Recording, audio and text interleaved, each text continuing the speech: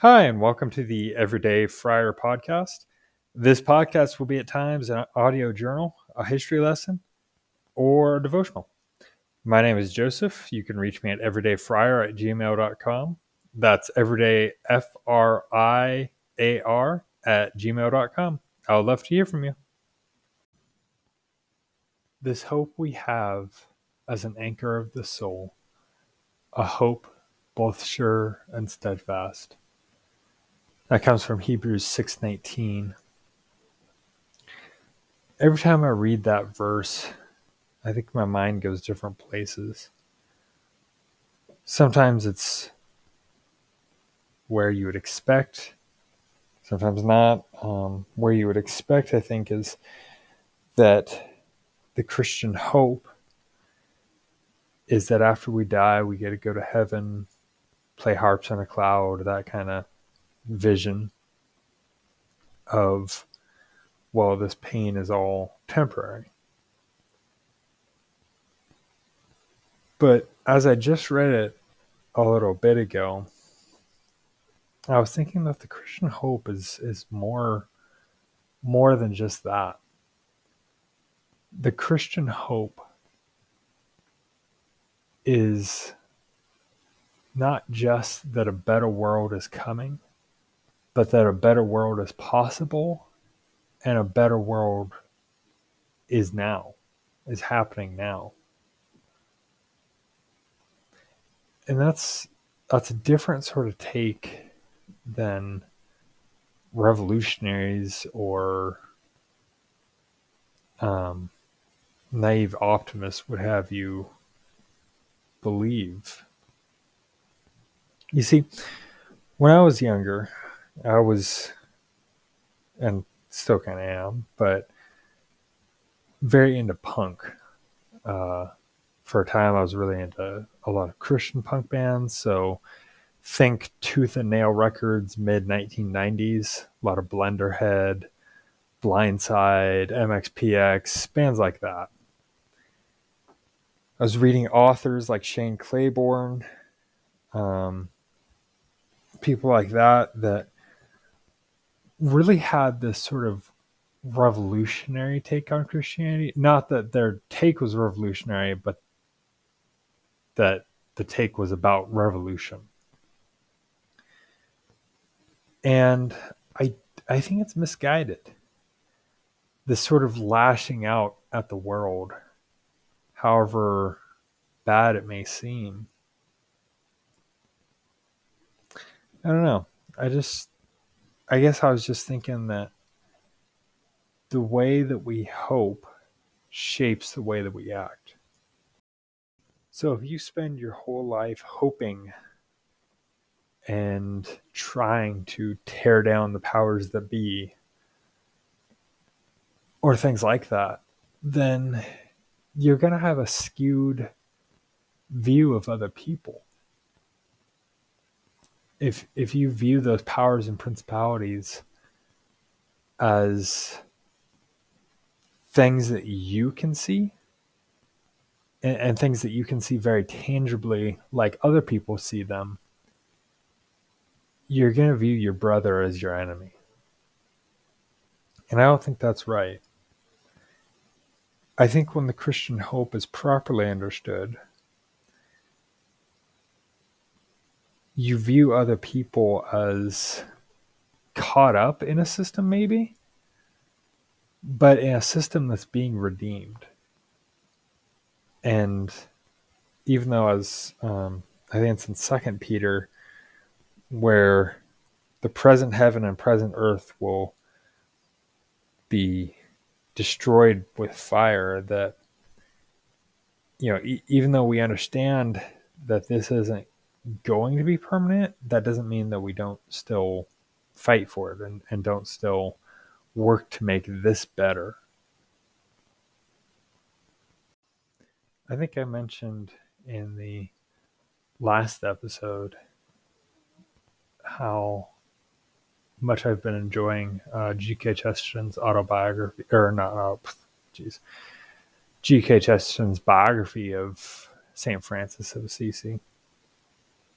And something that does come to mind here is that there is a time and a place to tear down what's already there and build up something new in its place.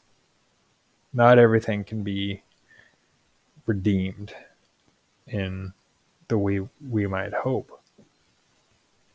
So, what I mean by this is Chesterton argues that Francis is coming out from the phase that the Benedictines and earlier monastics kind of instituted of this asceticism getting away from the Roman Empire's excess. Now, I agree with this proposition or not. I think what's important here is that we recognize we have two approaches we could take with, say, 21st century Western society, whatever amorphous blob that is. Very vague, nebulous term. I realize that 21st century Western society is very broad, but you can either take the approach that this is something worth redeeming. There's still good here, and we can change this by being involved in it, invested in it. Or you can take the approach that says, no, there's nothing good left here. This is an abject horror show, and take a step back, remove yourself from the world, watch it crumble around you, and then rebuild from its ashes. Those Christians who saw the dissolution of the Roman Empire kind of took that second approach where it's like, it's not that they just watched things burn around them, but if things were going to fall apart, it's like it's not going to affect our spirituality. It's not going to affect our faith. I don't know. It's an interesting discussion to be had, at least, I think, especially here in the United States, about where do we see the state going? What good is there left in engaging in a government that is increasingly amoral, not just immoral, but devoid of any kind of morality? And to some extent, yes, I know that governments have always been amoral, but it seems like in days gone by, you at least had some semblance of the people running things had the same moral backing that common people did. But right now, there's the attitude that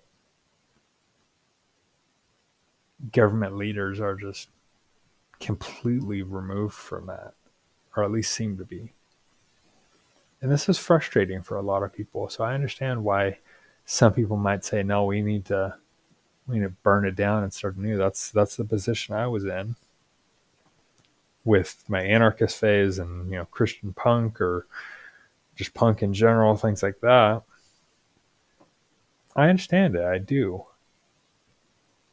But at the same time, it's a structure that gives some sort of stability. Now, maybe that's not enough of an argument for keeping it around if the bad outweighs the good. But we as Christians can't be too wrapped up in what is this going to do right now when we have an eternal vision and an eternal focus to look after. But getting back on that idea of what you hope for dictates how you'll act, it's a sort of self-fulfilling prophecy that if you say, oh, I'm going to do this over and over, or oh, this will happen to me, you're going to act in such a way that will either get you into those positions, or you'll act in such a way that will be advantageous for that to happen to you. So if your hope is for this all to just end, this government structure, the way things are, then you might start acting in such a way that's not too great to other people. And I think that's counter to the ethic of Christianity. So if something runs that way, we need to re-examine how it's coming about that way and if we're really hoping for the right things. Well, until next time, Pax et Bonum, peace and goodness, friends.